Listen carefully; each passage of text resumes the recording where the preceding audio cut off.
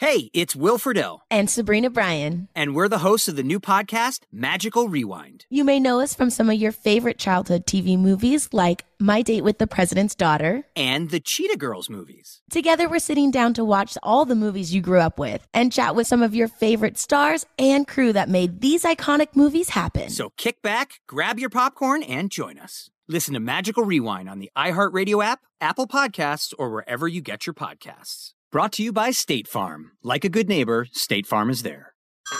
Hey everyone, it's Ted from Consumer Cellular, the guy in the orange sweater, and this is your wake-up call. If you're paying too much for wireless service, you don't have to keep having that nightmare. Consumer Cellular has the same fast, reliable coverage as the leading carriers for less. And for a limited time, new customers receive their second month free when they sign up and use promo code MONTHFREE by May 31st. So why keep spending more than you have to? Seriously, wake up and call 1-888-FREEDOM or visit consumercellular.com. Taxes, fees, and other third-party charges will apply. See website for additional details. This is CJ Pearson, Uncensored. You really have to look at those situations from a perspective of, do we want endless war? Absolutely not. Do we want kinetic war with Afghanistan? Do we want war with China? Obviously, we don't want those things, but the best way to prepare those things is to have that credible threat of deterrence.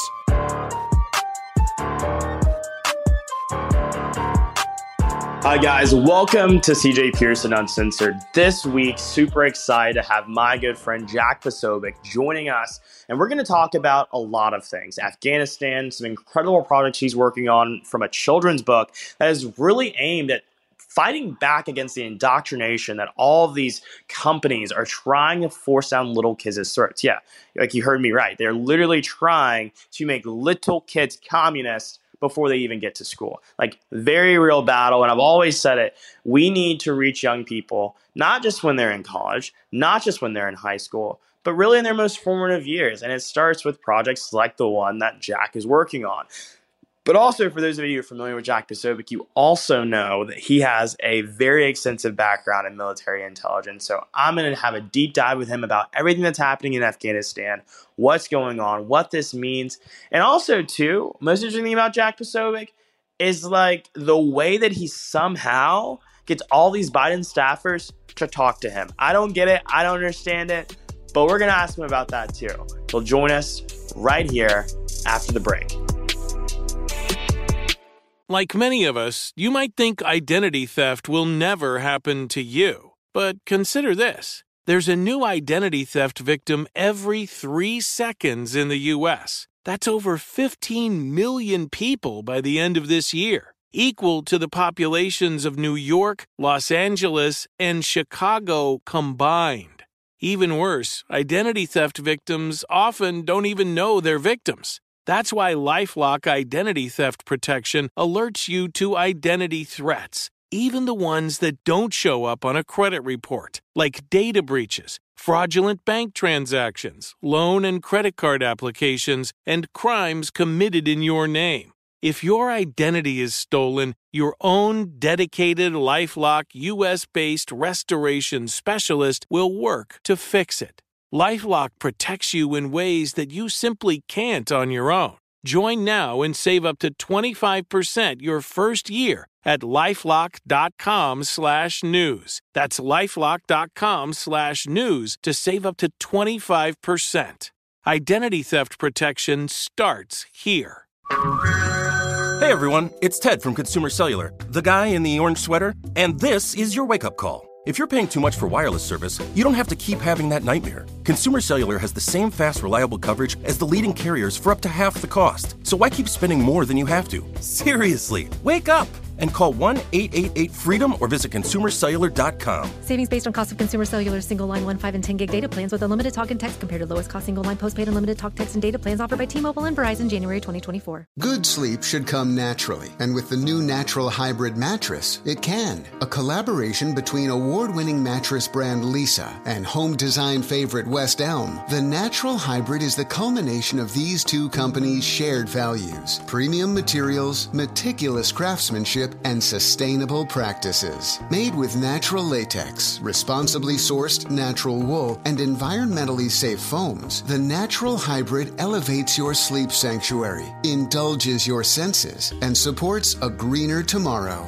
Plus, when you purchase the natural hybrid, you're also helping fuel Lisa's work with shelters and those in need. Since 2015, Lisa has donated more than 40,000 mattresses to ensure children and families have a safe place to sleep. Don't put off a good night's sleep any longer. Get a Lisa mattress today for a sound sleep tonight. Visit lisa.com/iHeart. That's LEESA.com/iHeart.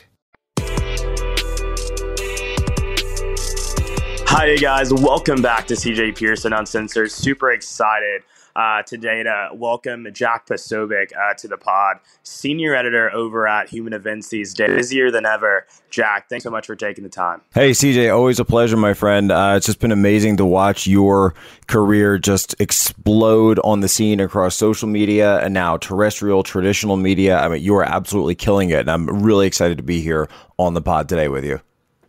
I appreciate it, man. Well, the thing about you is, like, I think you set the pace. It's insane the way that you have found an ability to just consistently and constantly break news, even when Donald Trump is no longer in the White House. And so, like, how do you do it, these days, right? Like who is that Biden staffer who just keeps Jack Posobiec on speed dial? Oh yeah. Let me just out all my network in the White House on the CJ Pearson pod for everyone.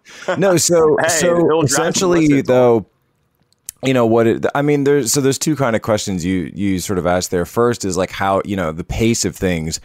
And, when I was in the intel community, sitting on the watch floor was actually something I used to really enjoy, watching all the different traffic come in for a certain threat set, or looking at a certain portfolio. So for me, it was typically East Asia, though I did spend some time doing counterterrorism, deploying to Guantanamo Bay. Came face to face with Taliban members, Al Qaeda down there. And then, so I'm just kind of used to working in that pace, used to kind of always having that speed, and always been a voracious reader. So, anytime someone sets me a topic, I say, man, I just want to read everything that there is on that topic so I know everything about it. And then when something breaks, I can put it into that context so that I can have a historic understanding and a contextual understanding of what it is that's coming in. And then as far as the Biden stuff, it's funny because, Candace actually asked me about that as well when I was on her show. And I'll just say that, there are people that are on different sides in the Biden White House right now. I used to call it the shade war, but I think it's kind of out in the open now. So I don't even know if we should be calling it shade. It's just the war, right, between Biden and Kamala. Look, we know this was, kind of a shotgun marriage to begin with. Neither of them were, close friends or anything like that. But at the same time, of course, they were both happy to be there. That I was told actually that video of Kamala, saying, "Joe, we did it." That was genuine. I mean, they really did not think they were going to win until the kind of closing hours there when, sort of we all know that very controversial ending.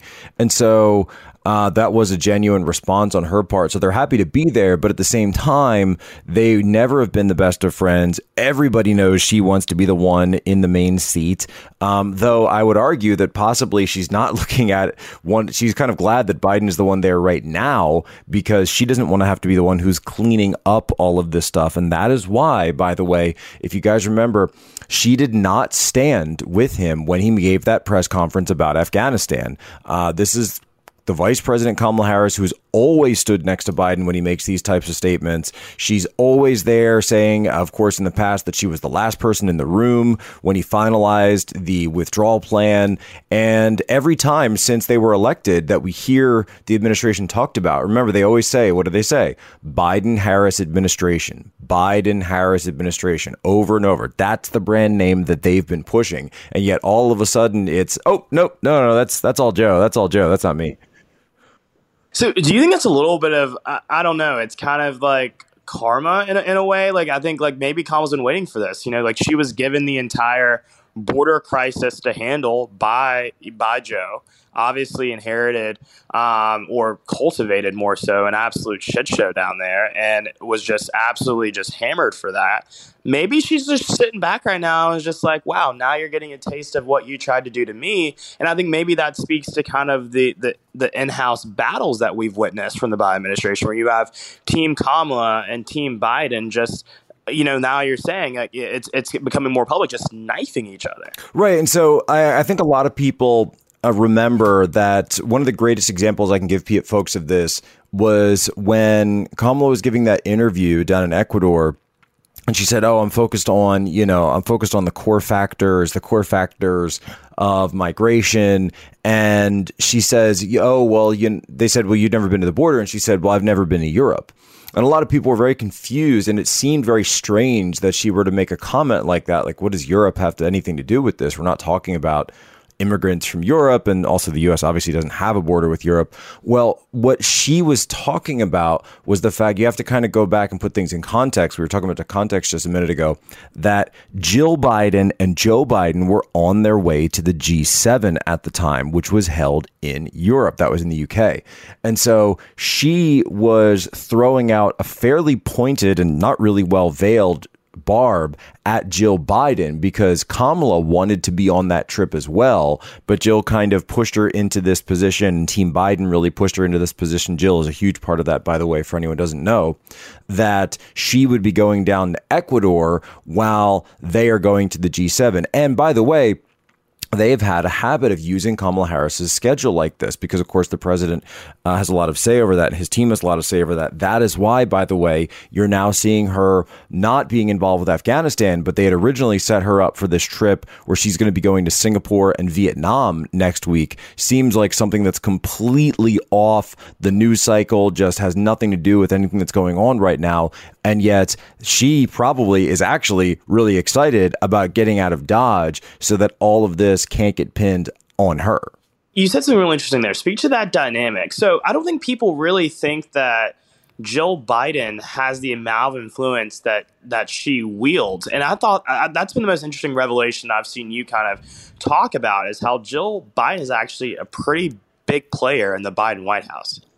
Yeah. So, we've seen this with presidents in the past, like with Wilson and FDR and Eleanor Roosevelt, where the first ladies have played more of an active role. Of course, Bill Clinton, Hillary Clinton. And I don't mean to say that it's anything necessarily like one of those. It's just that we know that there have been times where first ladies have played a larger role in policy, in decision making, and really in that schedule changing.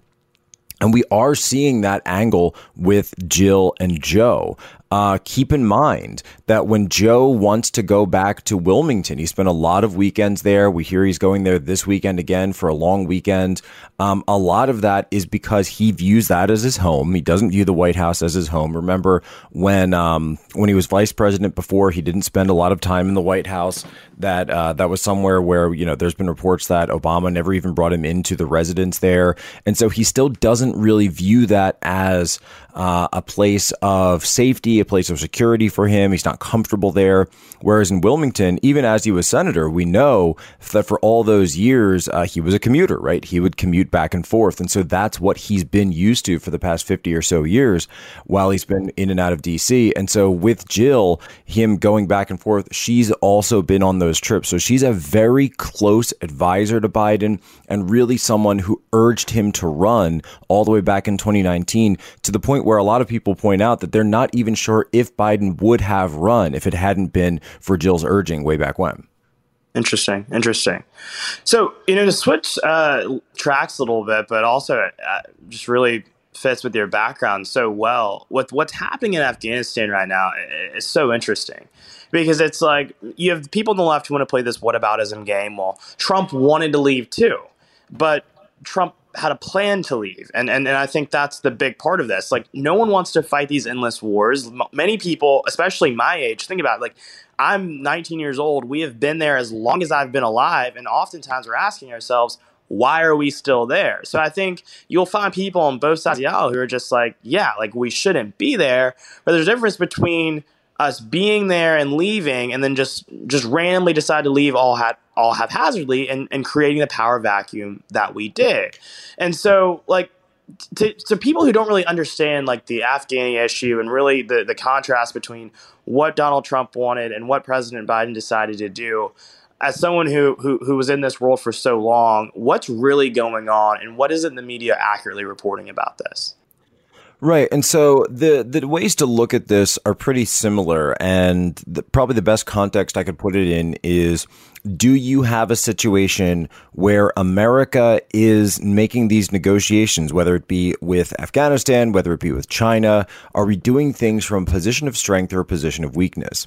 And so when you're doing things from a position of strength, it's we are using our military force to provide a credible deterrent, right? This is the whole point of deterrence in geopolitical strategy, to prevent bad actors from performing nefarious acts. The great example of that you could look at from the Trump administration is when the U.S. embassy was threatened, right, by local militias. Now, this was in Iraq.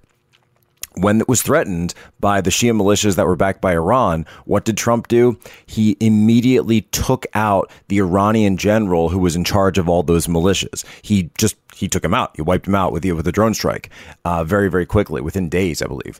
And so that is a situation where there is now a credible threat to the rest of that fighting force that anyone else who attempts to harm a U.S. soldier or a member of the U.S. embassy or even that facility itself, that is what's going to happen to you. Even if your people do it, he is going to hold the leaders responsible.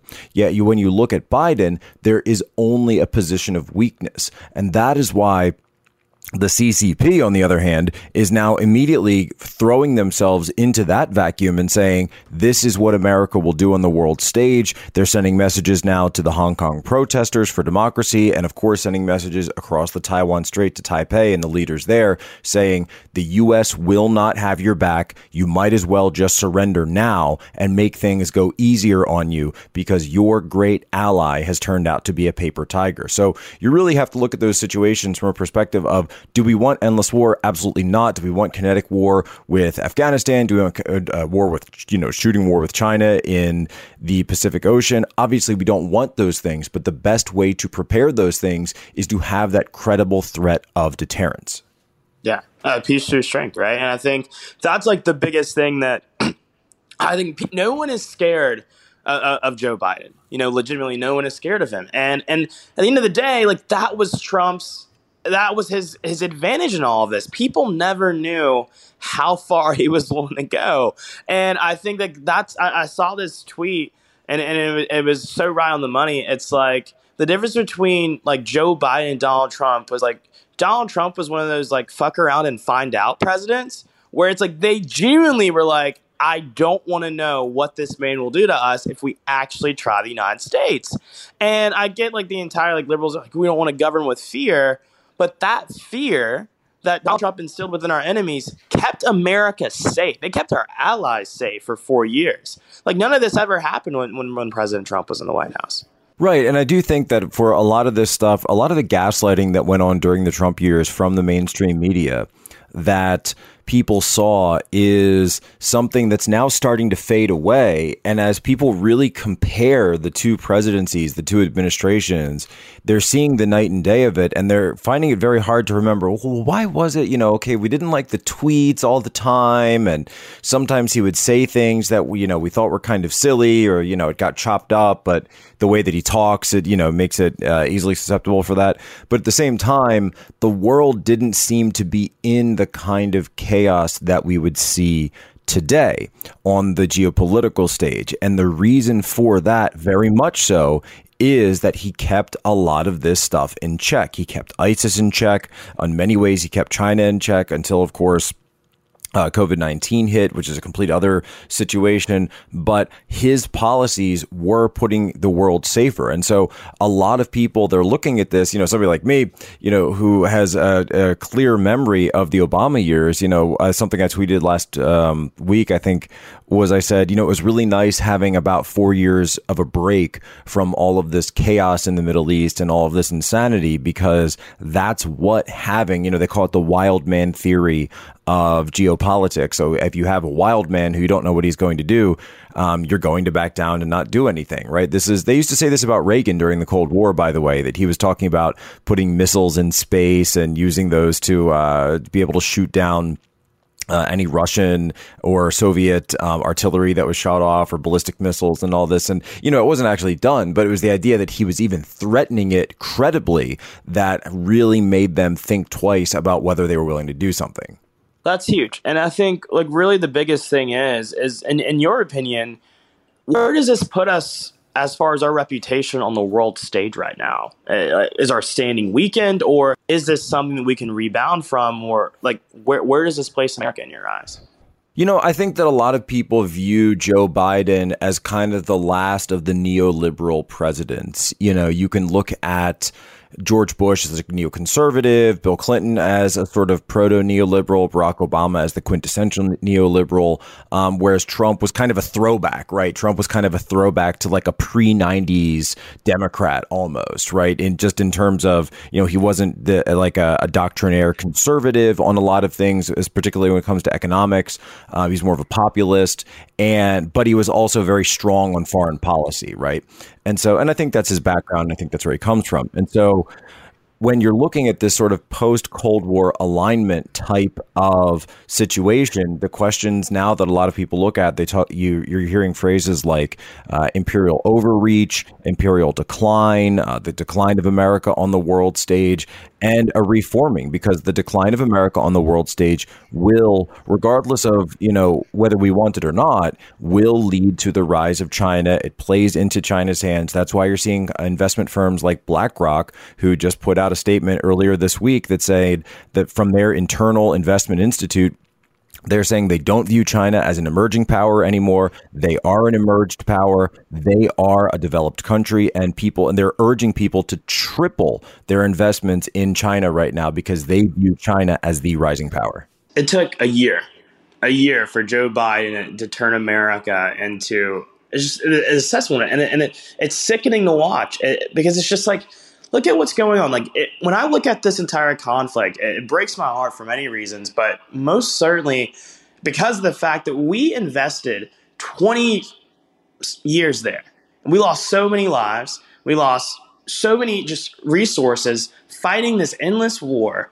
And in a matter of a week, 11 days, Joe Biden just throws it all away. And as a veteran, I know, what does that? How does that make you feel? You followed people who served there. How are they talking about this situation right now? Well, it's interesting. So I never, even though I'm a veteran, I never served in Afghanistan, though I did, work counterterrorism operations from Guantanamo Bay and a variety of other things. Folks I've talked to that did serve there, they had a very emotional weekend because they had situations where they were processing things of friends they left behind in Afghanistan, teammates that they left behind, folks who made the ultimate sacrifice, and a lot of emotions that are associated with that as to, why did we do this? What was the end state? Where were we going with this? Were we trying to nation build and impose universal liberal Western values on a country in Central Asia? And was this something that was ever destined to succeed, or was it doomed to failure from the start? And so there's a lot of questions from that angle. And then also number two is that a lot of OEF veterans have said to me, they worked with people that are getting left behind, people who helped them, people that were just as much part of a lot of these operations as they were. And so they want to know what's going on with those guys that I trusted with my life and promised that we would take care of. And now we're not able to help them. It's heartbreaking. It's heartbreaking. What do you think as far as the road ahead? What's next? And then really to go from that point, and in terms of everything that you're working on right now, where do you see this kind of going as far as impacting 2024? Do you think this is going to lead to more of a Trump rebound as far as him? Because he's been really front and center on this issue. I think he's been more active about this than he really has been about even prior Biden fumbles. Do you think this is going to be kind of that catalyst for Trump getting back into the arena here? Well, I really do think that if Trump wants to get elected again, and I of course I spent time with him not long ago. I was out in Phoenix for the rally there with Turning Point USA that he did. Or excuse me, it was Turning Point Action that held the event, and he put it this way. he seemed like he was ready to run then. If you watched him in his Hannity interview just recently, I mean, this seems like a guy who is running for office. Again, he feels like something was stolen from him and he wants to get it back. That's just his mindset in terms of all of this. And now when he looks at the situation that's going on with Biden, the situation that has created such a mess on the world stage, I think he realizes that this is his best opportunity to strike. And that's definitely something that Trump has been known for. He's a counterpuncher. So he knows to wait until the opponent is at its weakest. And then that's when you move in. So that's what you're seeing him do. That's why all of a sudden it seems like he's bursting back on the stage, not just, kind of posting those, press releases, a sort of daily like tweet, not tweet press releases. Now he's back. He's doing a lot of interviews. He's going to be holding a rally on Saturday night in Alabama, one of his strongest states. So he's going to be with a lot of his stronger supporters. And quite frankly, I think that it's a situation where you do have a lot of people now, we're seeing in the polling movement among the independents and even some of the more moderate Democrats to say, you know what, we liked Biden.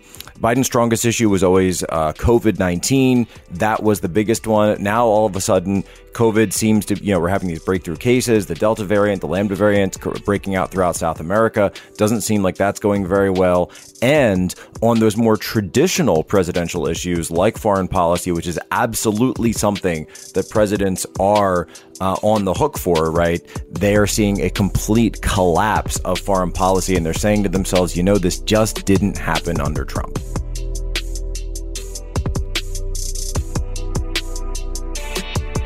Good sleep should come naturally, and with the new Natural Hybrid mattress, it can. A collaboration between award-winning mattress brand Leesa and home design favorite West Elm, the Natural Hybrid is the culmination of these two companies' shared values: premium materials, meticulous craftsmanship, and sustainable practices. Made with natural latex, responsibly sourced natural wool, and environmentally safe foams, the Natural Hybrid elevates your sleep sanctuary, indulges your senses, and supports a greener tomorrow. Plus, when you purchase the Natural Hybrid, you're also helping fuel Leesa's work with shelters and those in need. Since 2015, Leesa has donated more than 40,000 mattresses to ensure children and families have a safe place to sleep. Don't put off a good night's sleep any longer. Get a Leesa mattress today for a sound sleep tonight. Visit leesa.com/iHeart. That's LEESA.com/iHeart.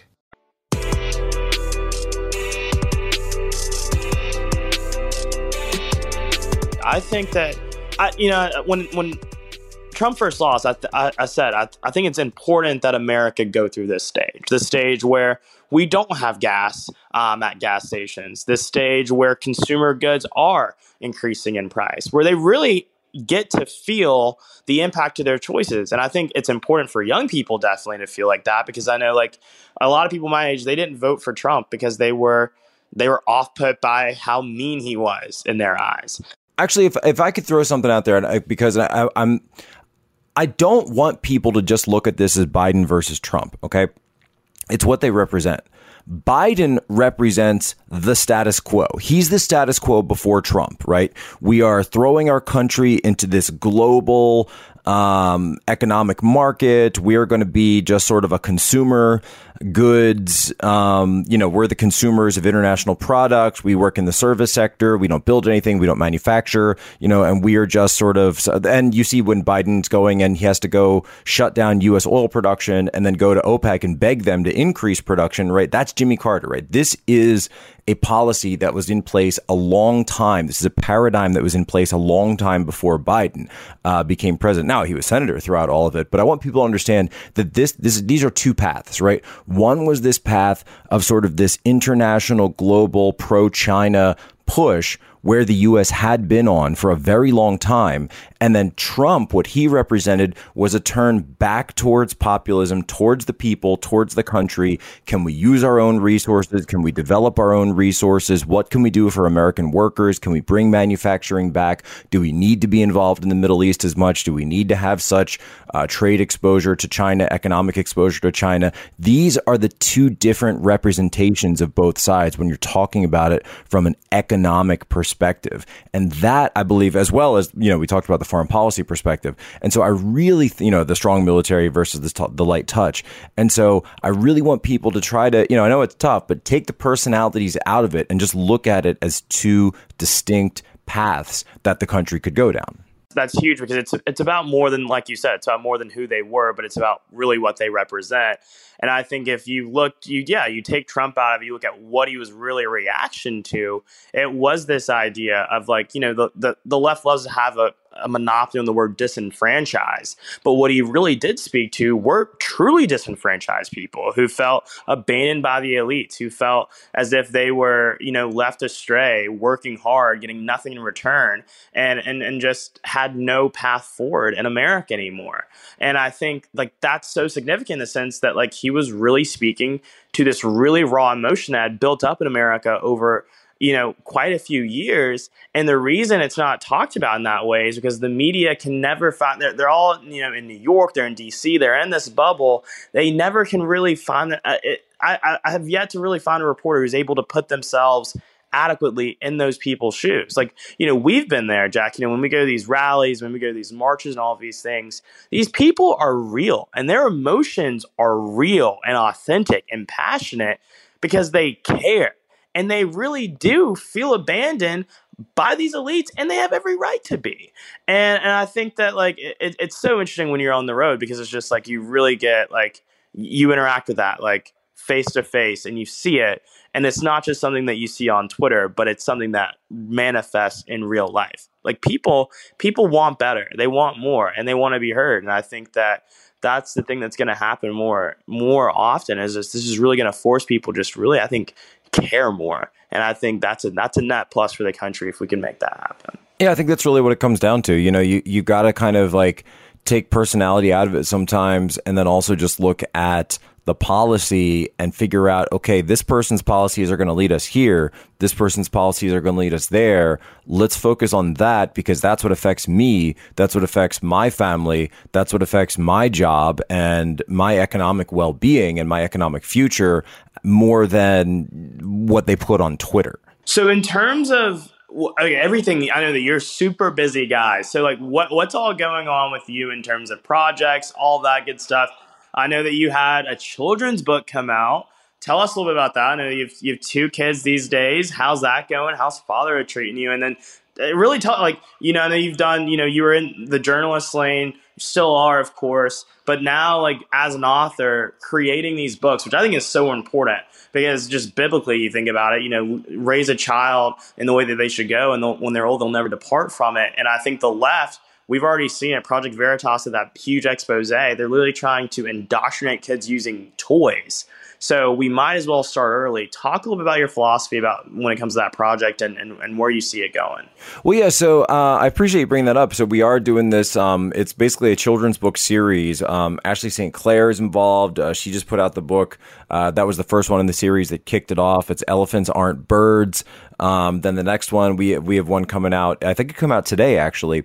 Came out in August 19th, where it's Little Lives Matter. This is a pro-life book. It's all about explaining that pro-life issue at an early age. My book, which is coming out soon, it's a book all about the dangers of communism, but we don't actually use the word communism in the book.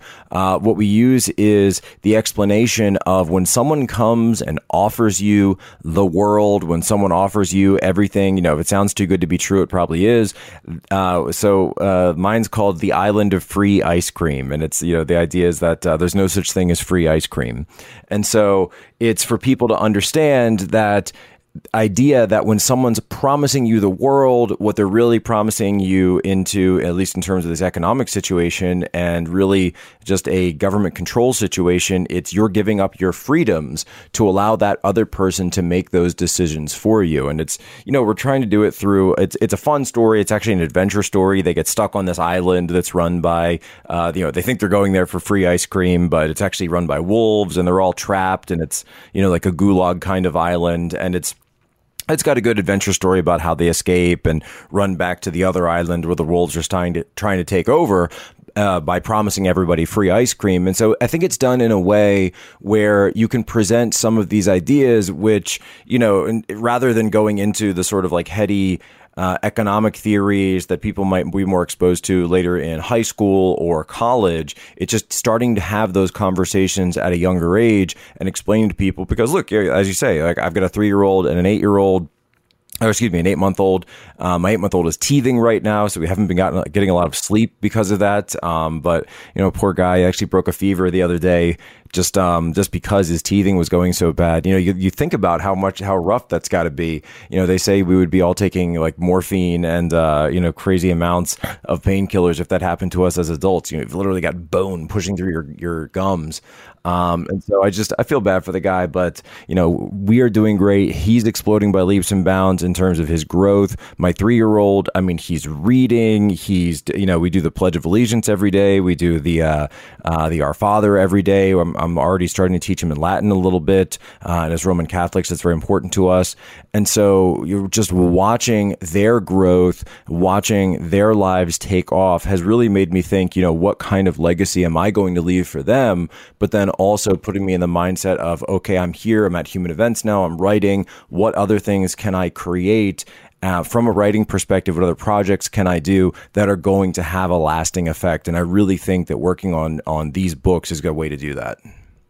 So do you think like raising a family, has that really underpinned or become a bigger kind of guiding light of your work since then? Because I feel like hearing the way that you talk about your kids, I feel like maybe that did cause a shift for you. Like, I think like we all are in this fight because we want to have a better America for the future generations to inherit. But I feel like that maybe changes a little bit differently when you actually are raising, the future of America a little bit.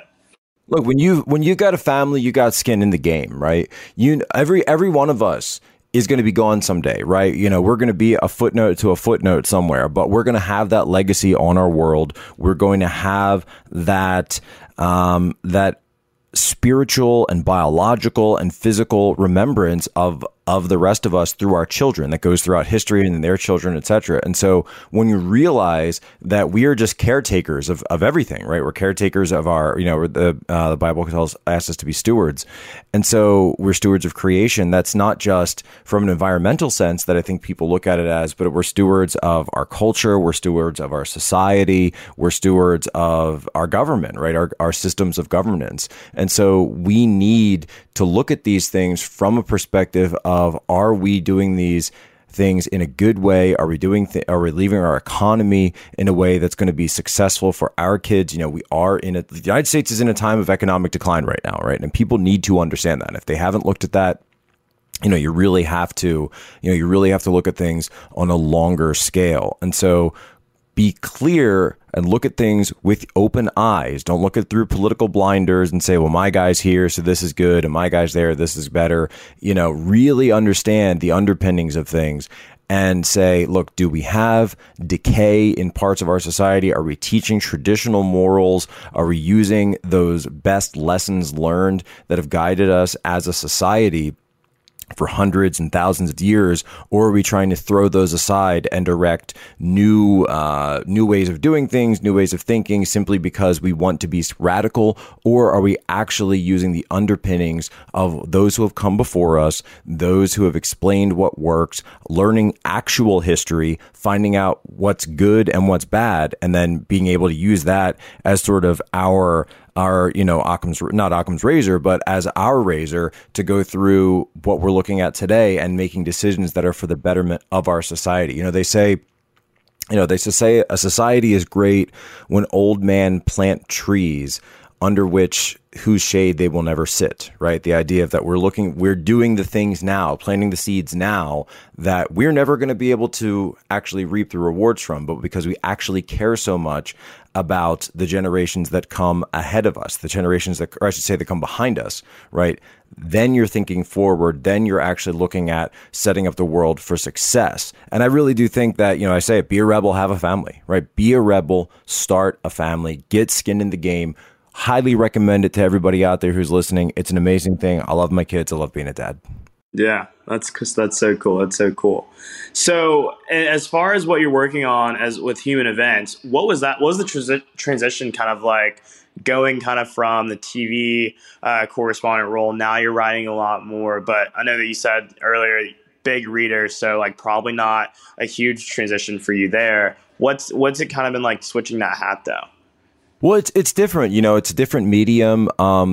Working at One American News, which I have so much love for, the whole team there, everybody there. And, I've gone back as a guest a few times, but, it's definitely a grind, right? Day in, day out. You're traveling, you're being on camera, you're going to different places all the time. You're on the road a lot. At least in my correspondent role, I was on the road a lot. And so switching from gears from that to a print medium, and now, with the podcast opening up, it really kind of opens your aperture for what you're able to do.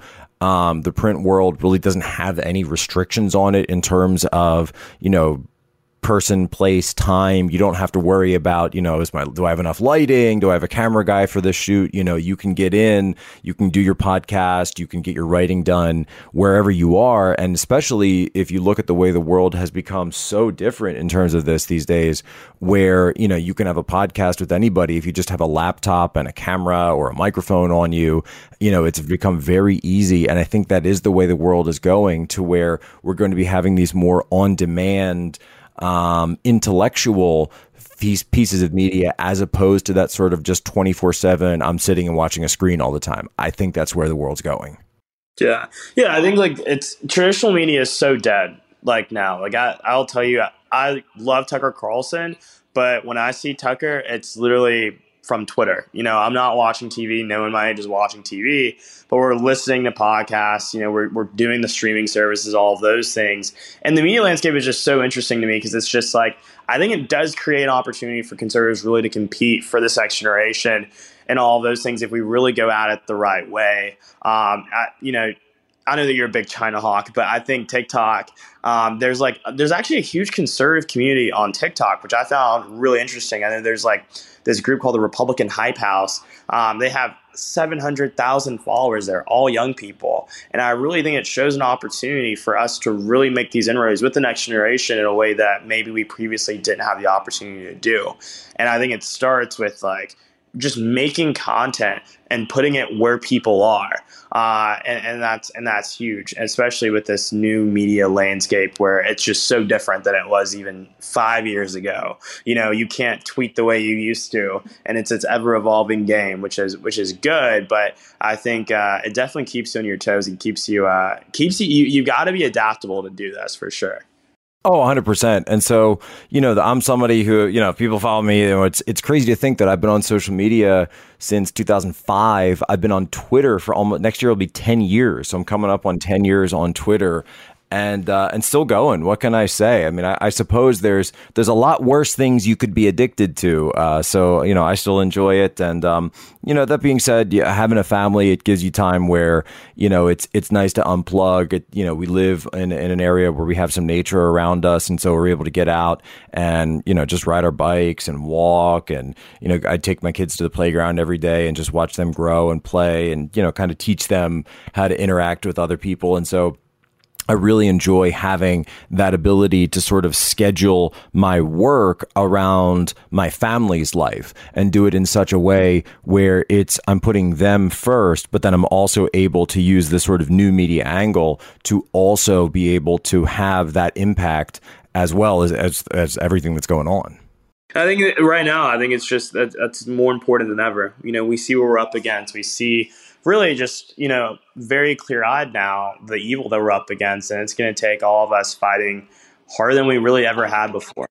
Well, when you look at that stuff, right? J.D. Vance has this line about the childless left, and he's a little bit trolly with it when he's doing that, but they don't stand for family values. They don't stand for goodness in the world, right? They're always pushing toxicity. They're pushing negative thoughts. They want you to be mad against somebody. I mean, you've listened to this entire thing. Like, you've given me every opportunity to blast Joe Biden and take him down and talk about the Democrats, but I'm really not like that. I'm a happy person, right? I'm all about loving my family, loving my world, loving my society, and wanting to do things that are good, uplifting, and positive for people and for families, right? And so that's the difference. Is you're coming to stuff from a position of wanting to be altruistic and wanting to lead other people into abundance and having that mindset of, the world is always open to possibilities, right? I think that is a huge cultural difference, rather than splitting things up into just right and left. It's bigger than that. I think especially now, it's like, you really do. It really does come down to who we are and what they believe in, and it's a moral battle at this point. It's not even just political. It's about the type of nation we wish to be, and it's very reminiscent of, I think, that line that Reagan said. Like, we are again at a time of choosing where we will have to decide what type of nation we're gonna be.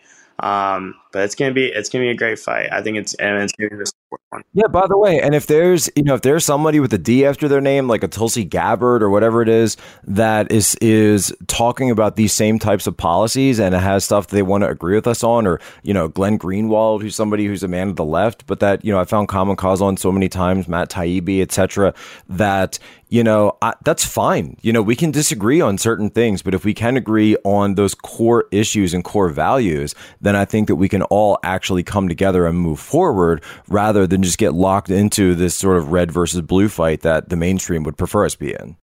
That's how they get their clicks. It's how they win. It's just by perpetuating this needless division. And I see it even here. It's so interesting being, like, I can't hide my conservatism at college. Like, everyone knows that I'm a conservative, I'm a Republican, all of those things. And it's so interesting to me, though, like, when I run into people on campus and they're liberal and they're like, CJ, like, I didn't expect you to be like normal or like, be an okay human being. And I'm just like, well, yeah, like, like, I'm sorry. Like, yeah, like, I like Donald Trump. I have conservative beliefs, but like, the media has just put this idea in people's heads that really dehumanizes people that just disagree with one another. And I don't think it's not that bad. Like, America doesn't have to be that bad. It's a choice for us to be this divided. And I think that obviously there are people with that blood on their hands who have created that division. But I think what we see is just that there's so much more for us to really coalesce behind and around, especially when we are having these fights like we are today, where it's evil versus good versus bad. Like, it's very clear, and I think there's definitely a lot more common ground than we believe. And I think that's very interesting for you to say that too, because I think people would accuse you the same thing of just being this partisan guy, but really you're more than that. Amen. Don't know what else to add to that. Just amen. Well, man, Jack, I really appreciate you for hopping on the podcast. It's always great to chop it up with you, and we'll definitely have to have you back. But thanks so much for taking the time. Appreciate it, CJ. Much love and all the success on the podcast and all your endeavors. Thank you, man. I'll talk to you soon.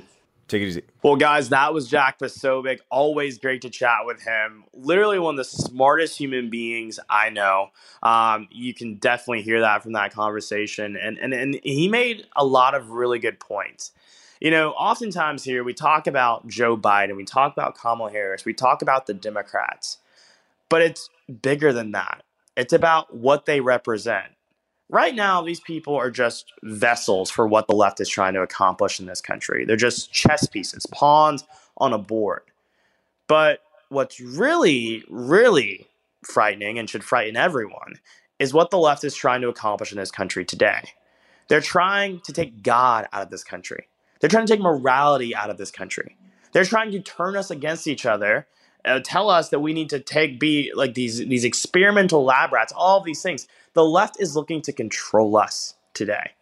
That is what's scary. That's what we should be calling out. That's what we should be fighting back against. It's not just about Biden, because there will be another Biden in 10 years. There will be another Kamala in 10 years. There will be another one of these empty vessels being used by these invisible hands who aren't really all that invisible. George Soros is his name. But These people will come and go, but their ideals are what we need to exterminate. Their ideals are what we need to fight against. Once we do that, once we win that fight, we win.